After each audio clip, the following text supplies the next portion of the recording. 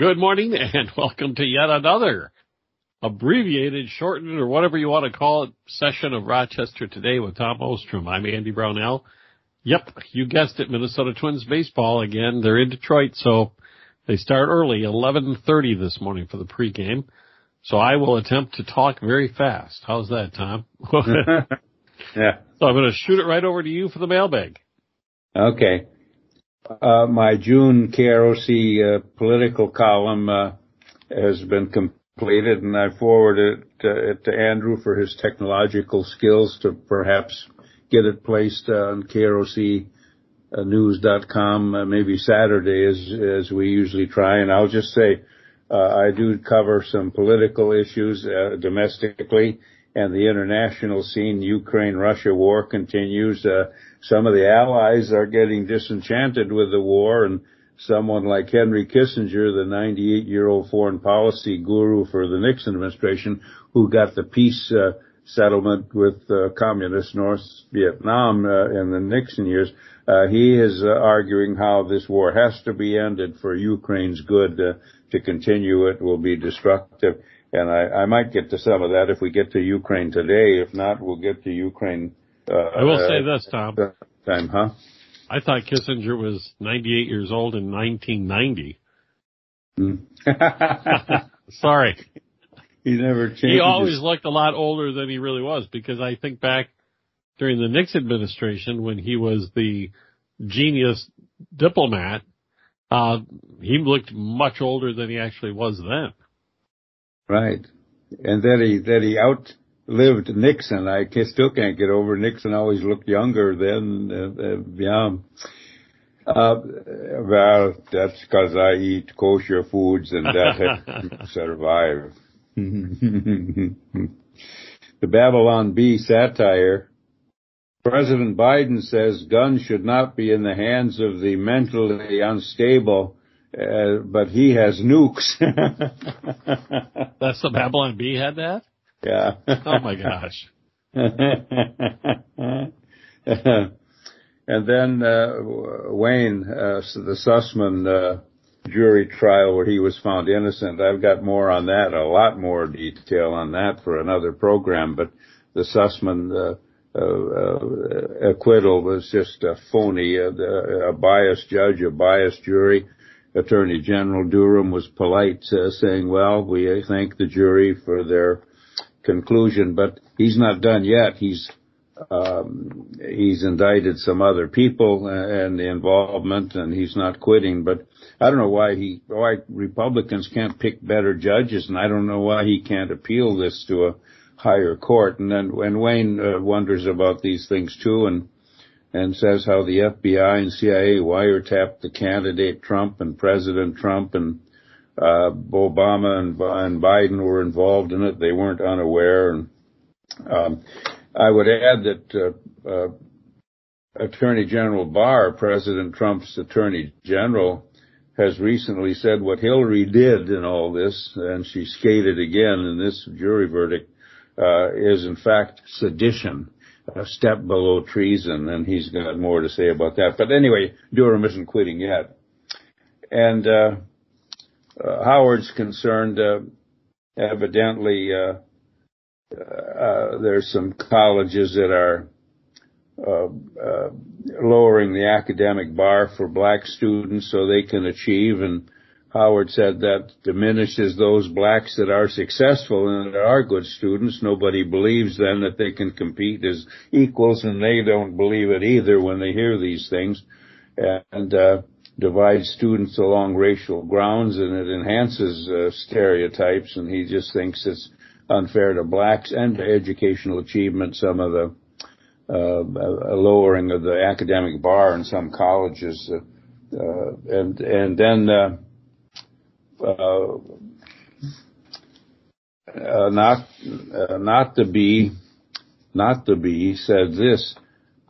A study says Catholic priest exorcists are overworked because of the demonic activity out there today. The Pope endorses what they do, and and it said all this is here. So KLS says, yeah, ban Pelosi from communion, but keep her eligible for an exorcist. She might need it, and ditto for the Bidens. Wow. Wow. So is not to be also satire, Tom, or is that? Not to be is true news, actual okay, news. I wanted to clarify that.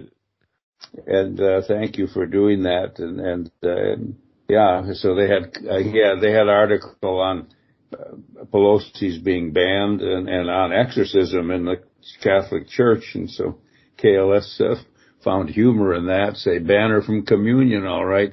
And by the way, more Catholic bishops have endorsed that ban across the nation.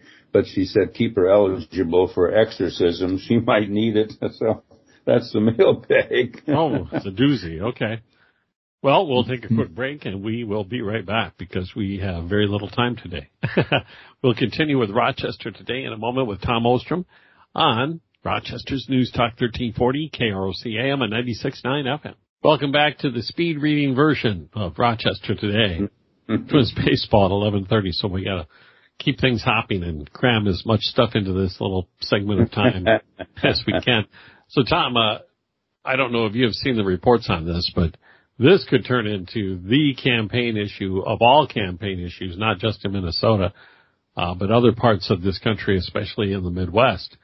After what they experienced last summer in California and then also in Texas, and in Texas the previous winter, the group that oversees the electric power grid for the Midwest, and I wish I could remember the acronym, but I can't right now, is warning that the Midwest, including Minnesota, is at risk this summer if it gets to be scorching hot, which some forecasters are predicting when we get to July. We could have rolling blackouts because of the inability of the power grid to handle what is out there, and this is because of the rapid shift to wind and solar energy and the rapid decommissioning of coal-fired power plants throughout the region. It's happening in other parts of the country as well, but I was a bit surprised to see it here in the Midwest. But the economics of running the coal-fired plants have gone south because the amount of federal subsidies that's directed towards the quote-unquote green energy sources has resulted in a commitment by many utilities to install a great deal of this renewable energy sources, and many of their client communities have committed to purchasing large amounts or large blocks of power from wind and solar. But you can't run a coal plant part-time. Either the coal plant's on or it's not. So the economics of operating a coal plant when people are preferring during non-peak times to buy their energy from the renewable sources has made it impossible to keep operating these coal-fired plants. So they're just shutting down all over the place, but they're not replacing the peak capacity, which is the power that can ramp up by flipping a switch on a moment's notice when the air conditioners are all humming. Well, if you run into a condition on a cloudy day and it's really muggy and it's 90 degrees and everybody's got their air conditioners on, you don't have enough solar to make up for the peak demand, and you don't have enough natural gas generators out there or coal-fired generators out there, and there's no place else to buy the electricity in the market because it's happening everywhere. You got to start having blackouts to manage the grid. My gosh. People are going to scream bloody murder if that actually occurs this summer. And what's frustrating is the policymakers on this were warned years ago that this could happen, that you're not ready. We don't have the batteries. The idea would be that you would have these high-capacity batteries. You'd be able to store the renewable energy sources and use that for your peak demand. Well, guess what? The batteries don't exist yet, not at least not in a feasible manner. So it's going to be a little bit touch and go this summer, I think. I'm keeping my fingers crossed that it doesn't happen, because it would happen on the worst kind of weather, the hot, really hot, steamy weather, and people would be left without cooling, and people who require electricity for their medical purposes to run ventilators or oxygen machines. I think there might be a run on emergency generators. Well, that's frightening, and again, that's the results of the green revolution. And how do you get batteries? And batteries can be dangerous, and batteries cost a lot of money to acquire and run. The only good thing that in what you said is the hot weather will help farmers get started with their planting and later harvesting, but they're paying a fortune for energy too, whether diesel fuel or other energy sources for fertilizer, and so their costs are going up too. But everything's interconnected, and it gets back down, I think, to woke policies. They're just counterproductive. Well, you hear a lot of pundits or even analysts and experts saying that this was going to be inevitable, considering the way these policies were laid out and the aggressiveness of the rollout of the green energy without the battery technology to back it up. The battery technology is the key to this. If you could have big, huge battery farms that would store the energy produced during the day or during windy times and use that during peak demand times, this would not be an issue. But guess what? They haven't really come up with a way to do that yet. So it was all built upon hopes and wishes. And that shows how vulnerable battery-operated vehicles will be too, if they ever get going. How do you get them charged? Where do you go to do it? How much does it cost? And how much do the cars cost them? Yeah, a lot of unknowns. Well, that's a good point too. In the battery-powered vehicles stop in California, when they had the rolling blackouts, where they, on a per capita basis, have a lot more of these electric cars, they were running into problems that people weren't having an inability to charge their vehicles and get where they needed to go because they were going through rolling blackouts last year. Wow. It's a little frustrating when the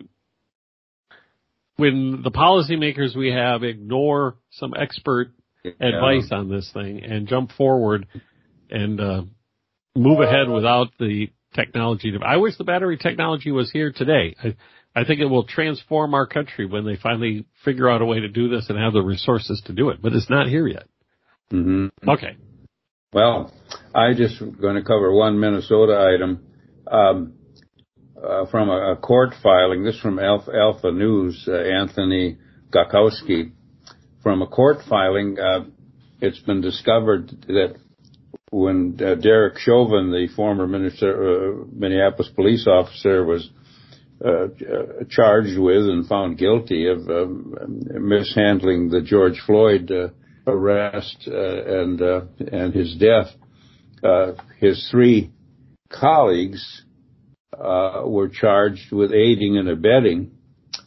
And we know from a court filing that 4 prosecutors in the office opposed charging Chauvin's partners.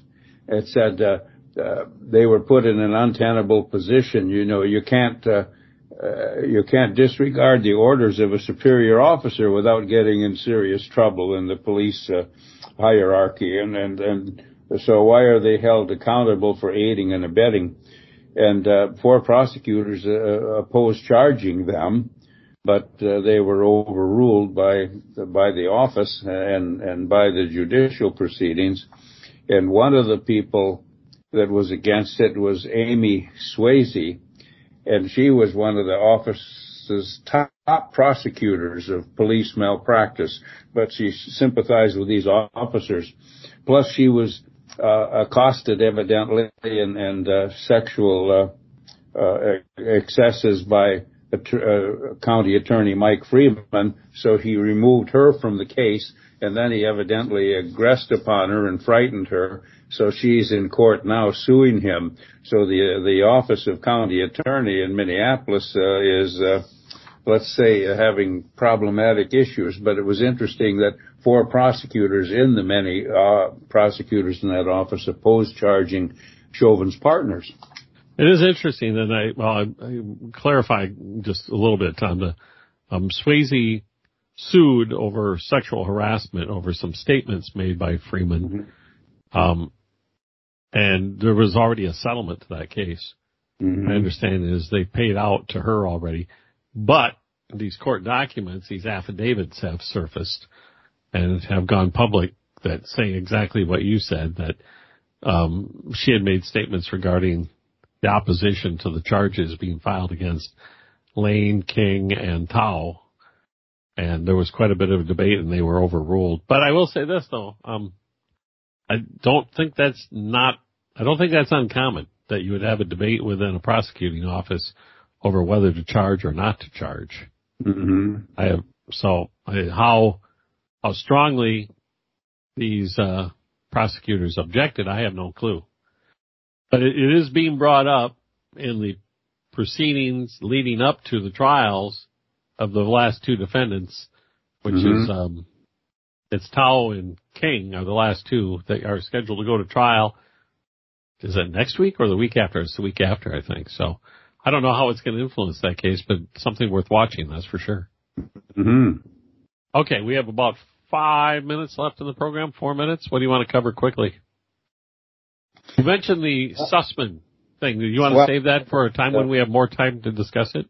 Yeah. Okay. I'm sorry. Cover it or go somewhere else? Oh, do you have time to get through what you wanted to get through with that trial, which was just this week that the acquittal came through? Representative from Florida, Matt Gaetz, got information from an FBI whistleblower that was sick of the politicization of the FBI, that the FBI actually had offices in the Coyle Corporation, which is connected to the legal arm of the DNC, and Hillary Clinton, and the FBI operated a secure office right out in that building.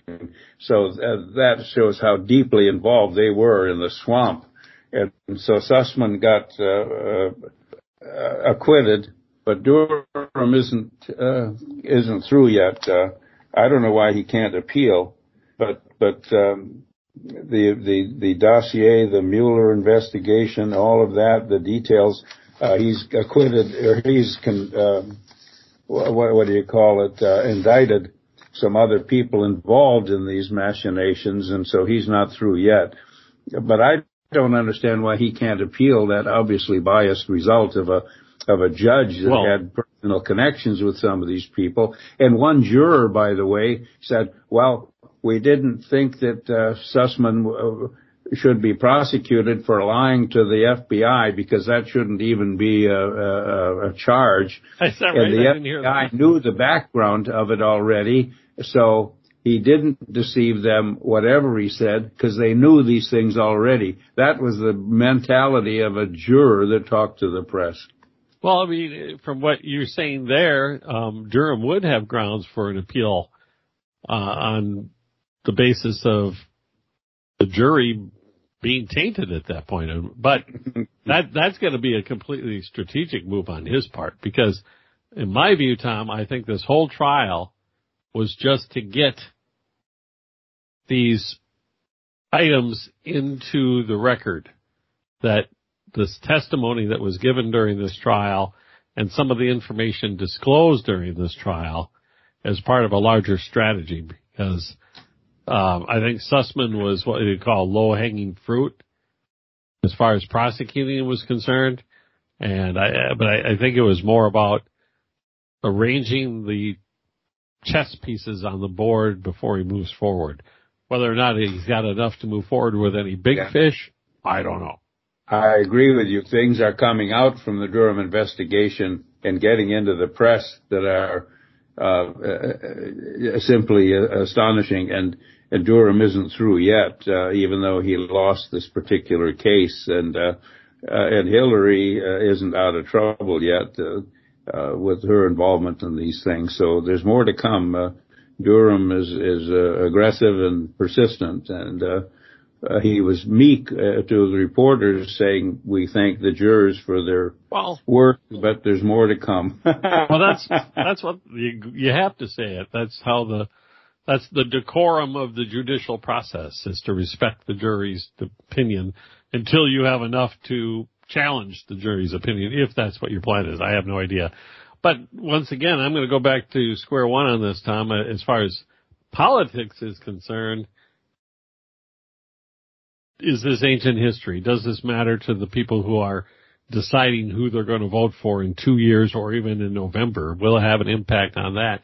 And I don't know. I'm just throwing out that as a question, but we do have to skedaddle.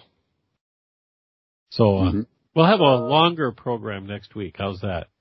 So I don't have to hurry along. I appreciate you coming in for the short show, Tom, and we'll talk to you next Tuesday. Always a pleasure, Andrew.